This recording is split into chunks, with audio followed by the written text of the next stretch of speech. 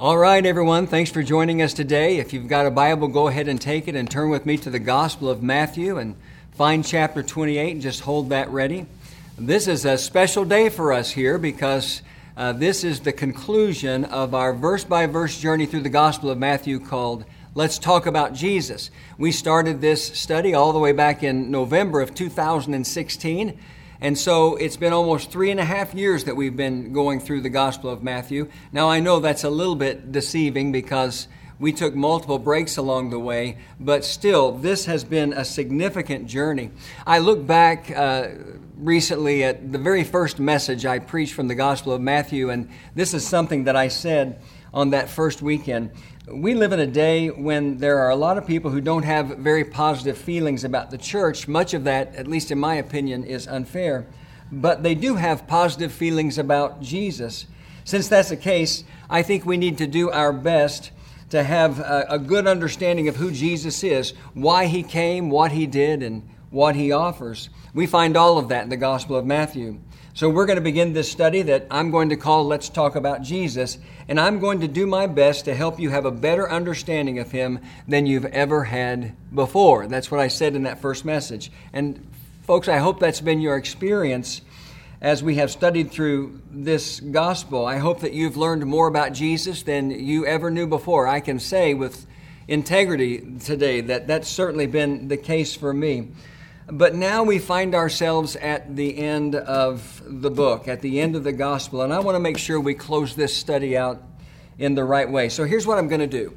I'm going to take some time to talk to you today about two things, just two things, and I'm going to do it a little bit different than I normally do. Rather than read one passage of Scripture at the beginning like we normally do, I'm going to talk to you about two different things, and I'm going to read a couple of different passages related to each of those when we get to them. And so let's just not waste any more time and let's dive in. If you're somebody who likes to take notes, then I want you to write down on whatever you're using for notes. I want you to write down a number 1 and then write down the words, the deceitfulness of the religious leaders.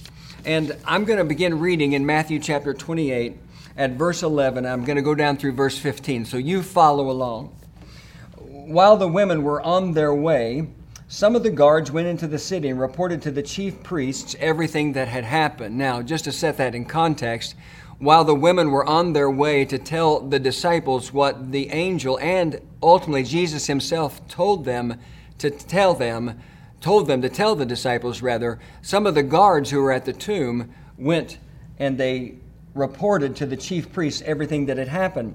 That's verse 11. Verse 12, when the chief priests had met with the elders and devised a plan, they gave the soldiers a large sum of money, telling them, "You are to say, his disciples came during the night and stole him away while we were asleep. If this report gets to the governor, we will satisfy him and keep you out of trouble."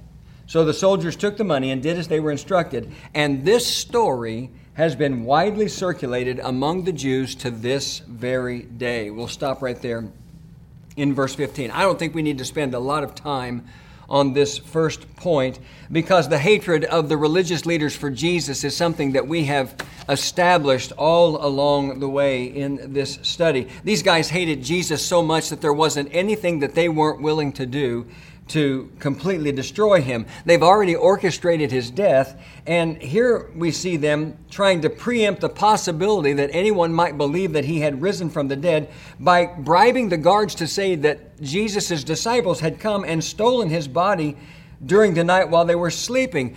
They even promised the guards that if word of this got back to the governor, and that's a reference to Pilate, if word of this gets back to the governor, then we're going to protect you.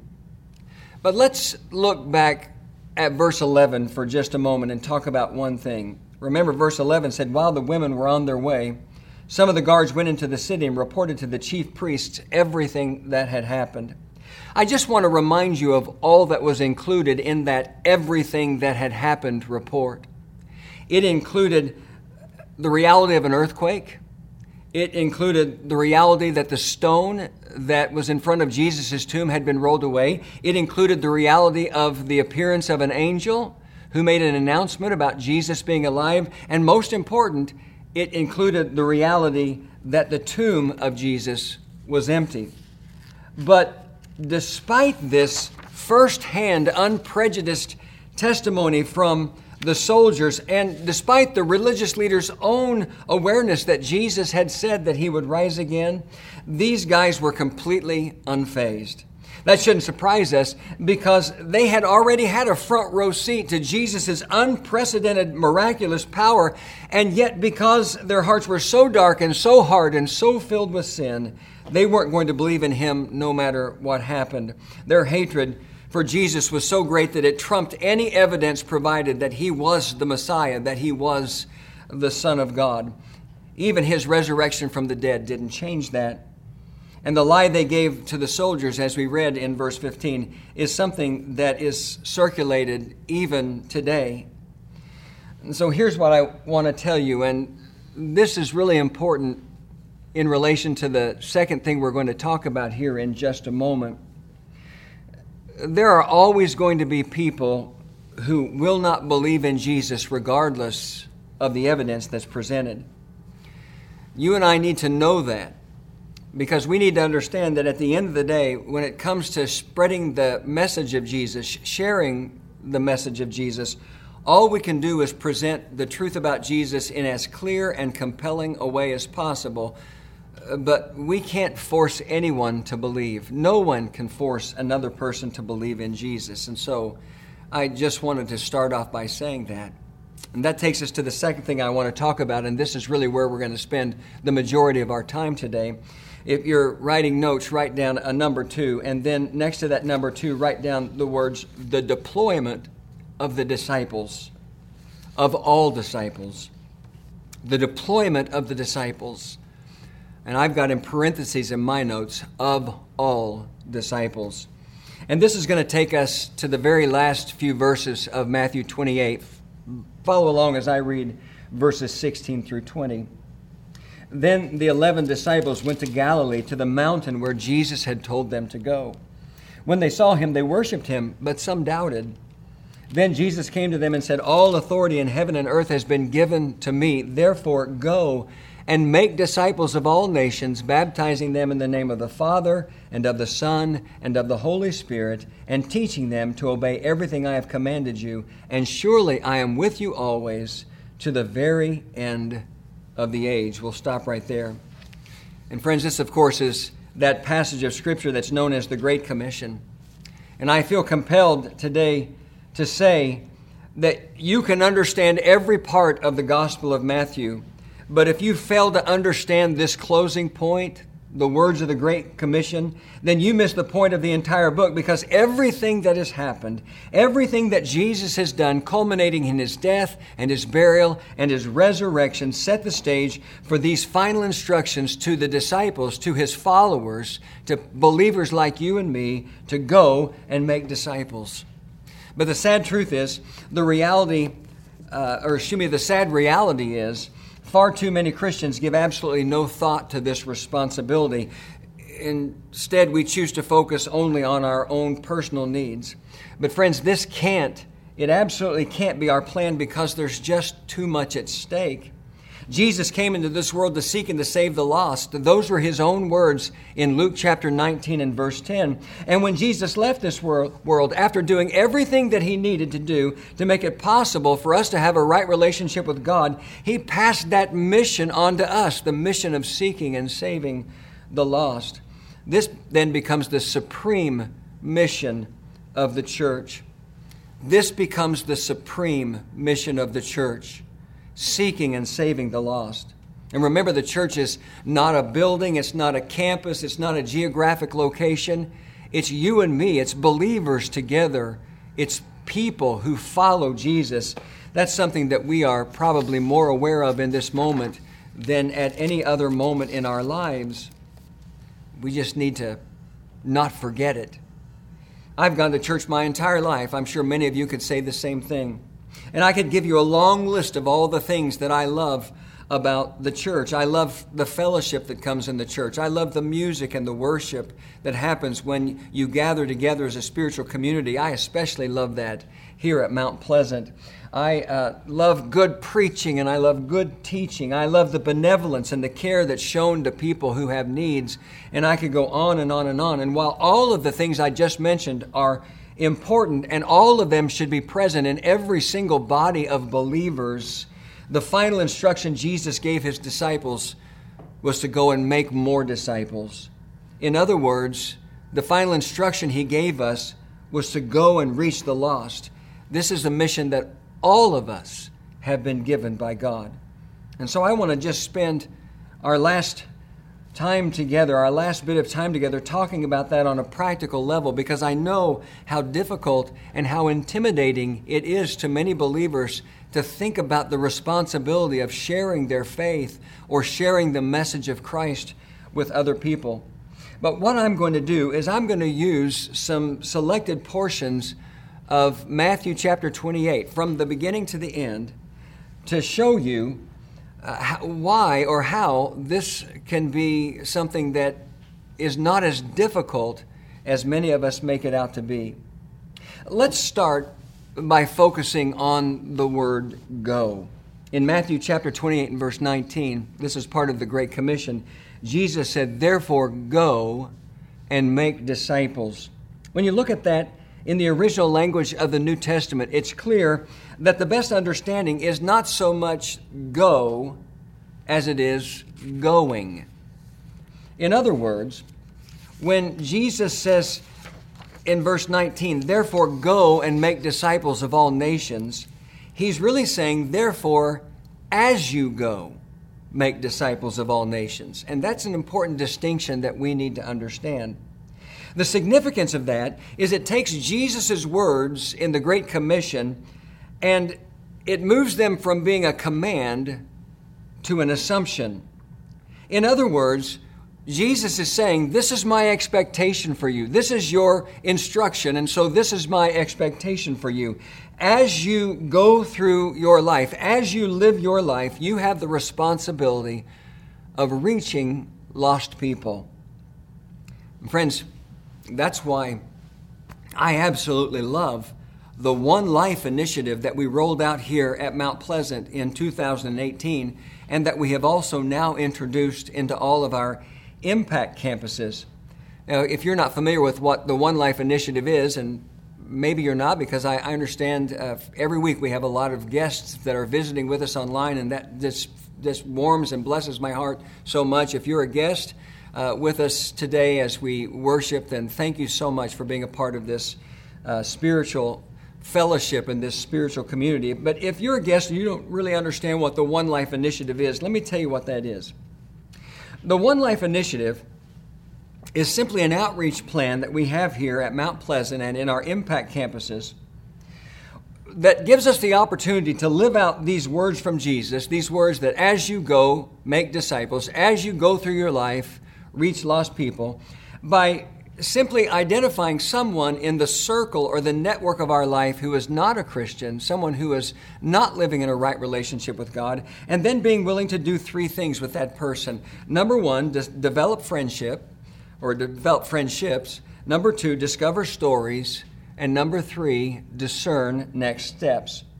And I really believe in my heart that that's something that anyone, absolutely anyone, can do. You don't have to be a Bible college or a seminary-trained believer to reach lost people. You just have to be someone who is willing to make room in their life to develop a friendship with someone new. And listen, when you do that, when you develop a friendship with someone that's genuine and real, you're going to discover their story. And when you've developed a friendship with someone and you've discovered their story, you don't have to stress about discerning next steps, about what that means or what that looks like, because you're going to have the kind of relationship that will provide you the opportunity for spiritual conversations, even if it's just a matter of you telling your new friend about the difference that Jesus has made in your life. And listen to me really, really close right now, because I'm saying this to every single person. You can trust me in this. I've been watching people come to Christ as a pastor for 40 years. And I can tell you that when you show someone, when you are willing to invest in someone and show them that you genuinely care about them, then they are going to be open to a spiritual conversation with you. And so what I want to do is show you what a spiritual conversation can look like from the perspective of Matthew chapter 28. And as I mentioned earlier, I'm going to use the entire chapter, at least some selected portions of the entire chapter to do that and show you, and I'm using this word very deliberately, how easy it can be to have a spiritual conversation with anyone. I got 5 things I'm going to draw out of the passage for you. Don't let that make you nervous because I'm going to do it really quickly. But if you're continuing to take notes, I want you to write these things down. Here's the first thing I want to tell you from Matthew 28 about how you can have a spiritual conversation with someone. It can be as simple as this. Tell someone what you have seen and heard about Jesus. I'm going to look back in my Bible at Matthew chapter 28, verses 5 and 6. I'm going to read those 2 verses. This is after Mary Magdalene and the other Mary went to look at the tomb.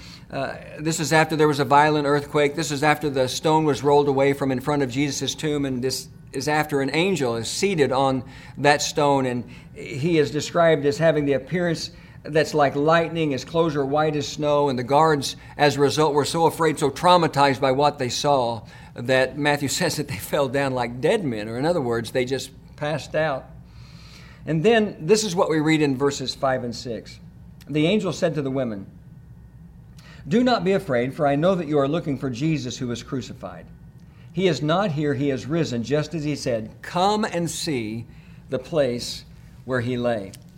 This is basically what Mary Magdalene and the other Mary saw and heard about Jesus.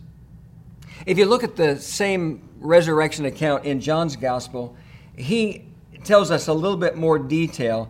I'm not exactly sure which of the Marys he was talking about, but he writes in John chapter 20 and verse 2 that after Mary saw the empty tomb, she ran to Peter and she said, "They have taken the Lord out of the tomb, and we don't know where they put him."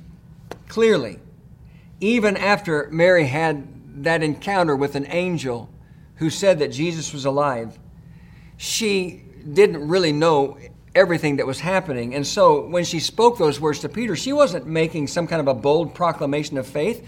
All she was doing was telling him what she had seen, what she had experienced with regard to Jesus. She didn't understand what it meant, at least not in the moment. She would eventually, but in the moment, she didn't know exactly everything that was happening. I want you to listen to me close. None of us have all the answers to every question that someone might ask about Jesus. Not you, not me, not anyone. I've been a Christian for over 50 years, and there are still times when someone will ask me a spiritual question, and I just have to honestly say to them, I don't know. But then I always follow that up by saying, how about you and I try to find that answer together? Sometimes that's all we can do. Do you remember the story in John chapter 9? It begins the chapter where Jesus heals a blind man. Afterwards, religious leaders confront the man who had been healed, and they tell him that Jesus is a sinner. Religious leaders, again, who have always been against Jesus and want to do anything they can to destroy him, destroy his witness, his testimony, his character, everything about him. And so they find this man who's been healed, and they tell him that Jesus is a sinner. And then they ask, basically, what do you say about that? What do you have to say about that? What do you say about Jesus? You read through the chapter, and there's some continued back and forth conversation. And then finally, that man who was blind, who can now see, says in John 9:25, whether he is a sinner or not, I don't know. One thing I do know, I was blind, but now I see. Listen, I don't know if Jesus is a sinner. I don't know what your beef is with Jesus. I don't understand any of the details of that. I don't know what's caused you to be in a position where you're so anti-Jesus. All I know is I woke up this morning blind, and now, because of my experience with Jesus, I can see. Now, I'm sure over the years that man's knowledge and understanding of Jesus grew. But at that point in his life, and that point in his story, all he could do was talk about his experience with Jesus. All he could do was talk about what he had seen after Jesus healed him and what he had heard. And sometimes That's how we have spiritual conversations with people. We just talk about our own experience with Jesus, what we have seen and what we have heard. Now, here's my question to you. Is there anyone who can't do that? Any of us can tell our own story about our experience with Jesus. And having a spiritual conversation with somebody can be that simple. Here's a second thing I want you to write down in your notes. The second thing you can do is tell someone what Jesus has promised to do. Mary Magdalene and the other Mary's first encounter with Jesus, first encounter on that Easter morning was not with Jesus. It was with an angel who told them that Jesus was not there, that he had risen from the dead.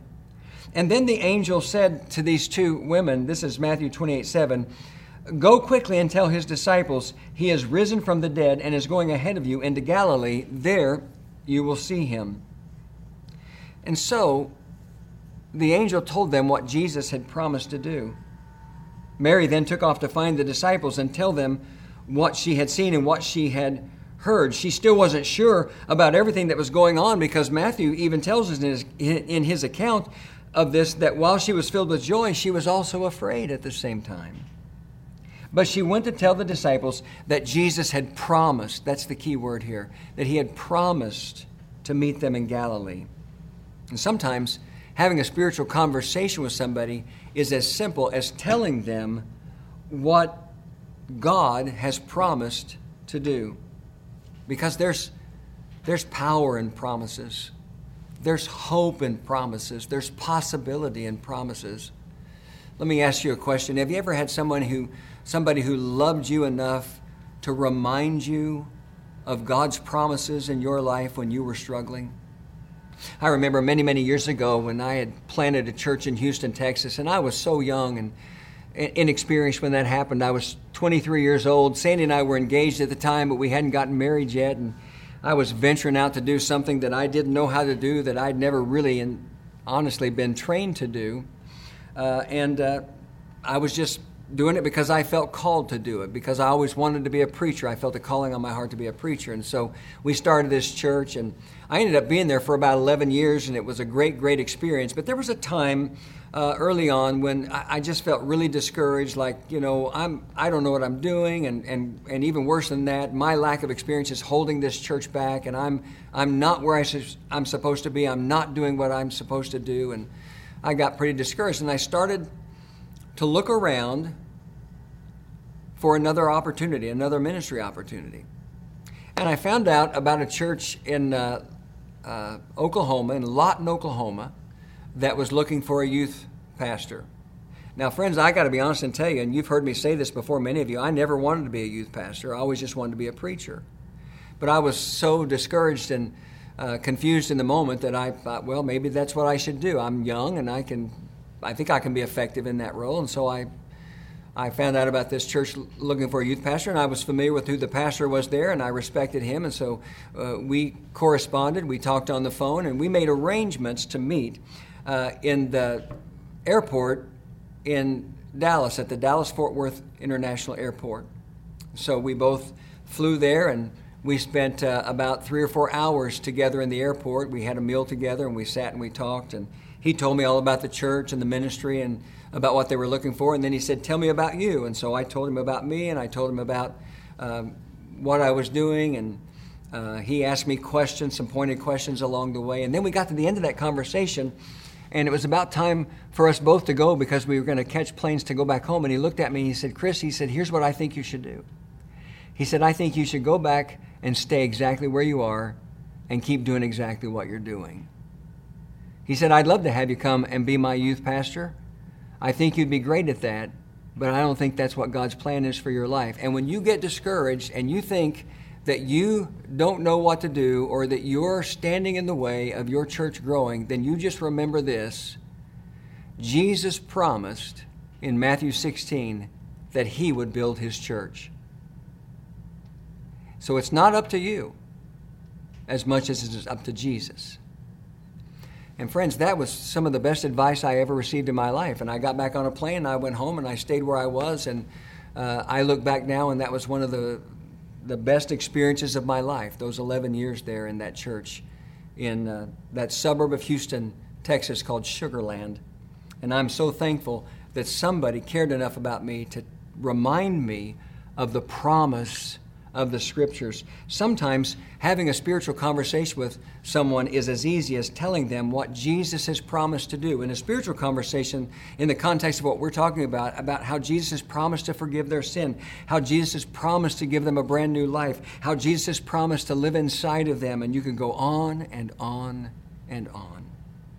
Sometimes having a spiritual conversation is as simple as telling someone what Jesus has promised to do. Let me give you a third one. Sometimes we just tell someone that Jesus offers a second chance. We talked about this a little bit last week. After Jesus rose from the dead and the angel gave that announcement to Mary Magdalene and the other Mary and told them that they needed to go and tell the disciples that Jesus wanted to meet them in Galilee, they left. And when they left, they encountered Jesus, who said to them, "Greetings," and they fell down and worshiped him. And in Matthew chapter 28 and verse 10, this is what Jesus said to the two Marys: "Do not be afraid. Go and tell my brothers to go to Galilee. There they will see me." And the key word there that Jesus spoke is the word brothers. He said, "Go and tell my brothers," talking about the disciples. And so Jesus is calling his disciples, the same men who had abandoned him in his darkest hour, who had abandoned him when he needed them the most, including Peter, who had denied him 3 times. He's calling them his brothers. Why? Because Jesus is giving them a second chance. Friends, that's what Jesus does. That's why he died on the cross, to pay the penalty for our sins so that we could have a second chance. That's why in John chapter 3 and verse 17, Jesus says these words. Everybody is familiar with John 3:16, for when Jesus said, "For God so loved the world," and on, but we forget about John 3:17 when he said, "For God did not send his Son into the world to condemn the world, but to save the world through him." He didn't send his Son into the world to condemn the world. He didn't send me into the world to condemn the world, to make you feel worse about yourself than you already do. He sent me in the world to save the world. Everyone needs to know that God is a God of second chances. And this can be a powerful way to have a spiritual conversation with somebody, especially if they are somebody who feels like they have failed in their life somehow. It's a simple way to have a spiritual conversation with someone that can lead to incredible things of eternal value. Let me give you another one, number 4. You can have a spiritual conversation with someone if you tell someone about a life of obedience. Now I'm going to go a little bit further into the passage. Now we're back into the Great Commission, and we look at verses 19 and the very first part of 20. The heart of the Great Commission, Jesus said, "Therefore go and make disciples of all nations, baptizing them in the name of the Father and of the Son and of the Holy Spirit, and teaching them to obey everything I have commanded you." This is an absolutely essential part of having a spiritual conversation with someone who is a long way from God, at least at some point. It probably isn't where you start, but at some point you have to have a spiritual conversation about the obedience that Jesus calls us to. Jesus didn't give his life on the cross so that he could have half-hearted, half-committed followers. When you give your life to Christ, it has to be on his terms. That's something that is clear in the Gospels. How many times as we've worked our way through the Gospel of Matthew did we read stories about Jesus allowing people who had an interest in following him to walk away because they weren't willing to meet his terms of complete surrender? We don't help anyone if we tell them about Jesus, but we don't include the truth that he calls us to a life of obedience. Let me give you one final spiritual conversation starter. Tell someone that Jesus will always be with you.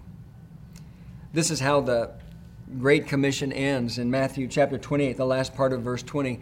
Jesus, after he gave his instructions, said to his followers, "And surely I am with you always, to the very end of the age."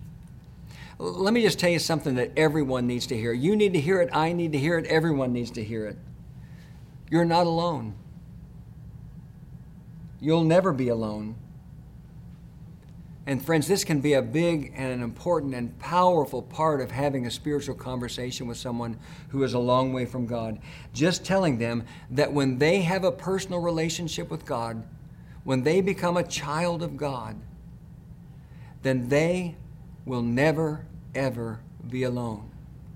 God promises that He will never leave them or forsake them. And so Jesus' final instruction to His followers was, as you go, make disciples of all nations. As you live your life, I want you to be about the business of reaching people who are lost. And friends, that is not nearly as difficult as we sometimes make it out to be. I'm going to close by sharing a story from an article that I read in a 2017 edition of the magazine Christianity Today. The article is called When Evangelism Really Isn't That Hard. It's written by a man named Dr. Jerry Root. He tells about his own personal experience. Talks about having a flight delayed and meeting a woman in the Vienna airport. He said she was wearing a lanyard with a name tag and carrying a clipboard. Obviously, she was taking a survey for the airport. He said, when she came to me, before she could ask me a question, I asked her what her name was. She replied, Allegra. And then he said, I went on, Allegra, are you from Vienna? She answered, no, I grew up in southern Austria. With that answer came the permission to ask, what brought you to Vienna? And she said she was a student. That opened the door to more questions. Where did you go to school? What are you studying? After 20 minutes or so, I knew a good deal about Allegra, he writes. I knew her mother abandoned the family to go to Canada with her lover. I knew her father's bitterness was toxic. I learned her brother also attended the University of Vienna, but the two of them were estranged. When I expressed my sadness for what seemed to be a good deal of estrangement from the people closest to her, she said, honestly, it's far worse than that. She told me she had a boyfriend who went to study art in Florence for 6 months. Before he left, he asked her to wait for him, and she did. But when he returned just the day before I met Allegra, he told her that he had met somebody better. He didn't say, I met somebody new. I met somebody better in Florence. I knew the deep felt need that Allegra had, and I knew it created the opportunity to tell her about God. And so he writes, after 20 minutes, she had not asked me one question. I said to her, I know you have a survey to fill out, but I have also been sent to tell you something. She wondered if I was a plant put there by the airport to see if she was doing her job. I assured her that it was nothing like that, but I did have something to say to her once she finished her survey questions. So she rushed through the airport survey, then she put down her pen, looked me in the eye, and eagerly asked, what were you supposed to tell me? Knowing that Allegra felt abandoned and betrayed, I said to her, Allegra, the God of the universe knows you and loves you. He would never abandon you, and He would never forsake you. And then I said it to her again, Allegra, God loves you. And because sometimes it takes 3 times before the words sink in, I said it again, Allegra, God loves you. After the 3rd time, she burst into loud sobs. Everyone in the gate area was looking our direction. And through her tears, Allegra blurted out, but I've done so many bad things in my life. And I responded, Allegra, God knows all about it. That's why He sent Jesus to die on the cross for all of your sins, to bring you forgiveness and to bring you hope. I was explaining the gospel to ears willing to hear and a heart willing to receive. And it all began, friends, with just a simple conversation, with just some simple questions. Jesus said, as you go, I want you to reach lost people. Who do you know today who is a long way from God? Family member? A friend, a neighbor, a co-worker? Who do you know that would be blessed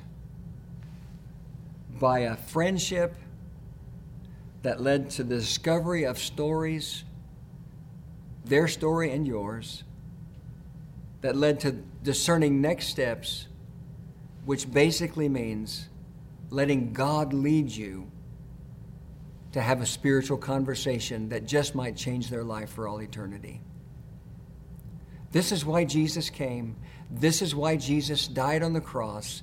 This is the power of the resurrection. Anyone's life can be changed. If your life can be changed and my life can be changed, anyone's life can be changed.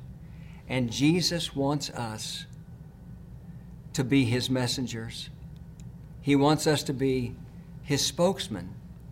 He wants us to reach lost people.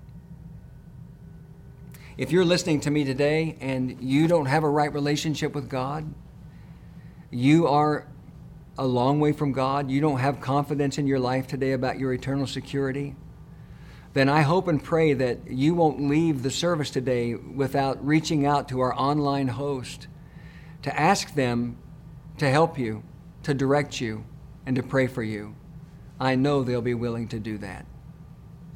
Let's live out the Gospel of Matthew by making it a part of our lives as we go to reach lost people. Pray with me. Father, thank you for this time to study your word, and I pray that you would just convict our hearts to live out the words of the Great Commission and to make it a priority to reach lost people. In Jesus' name, amen.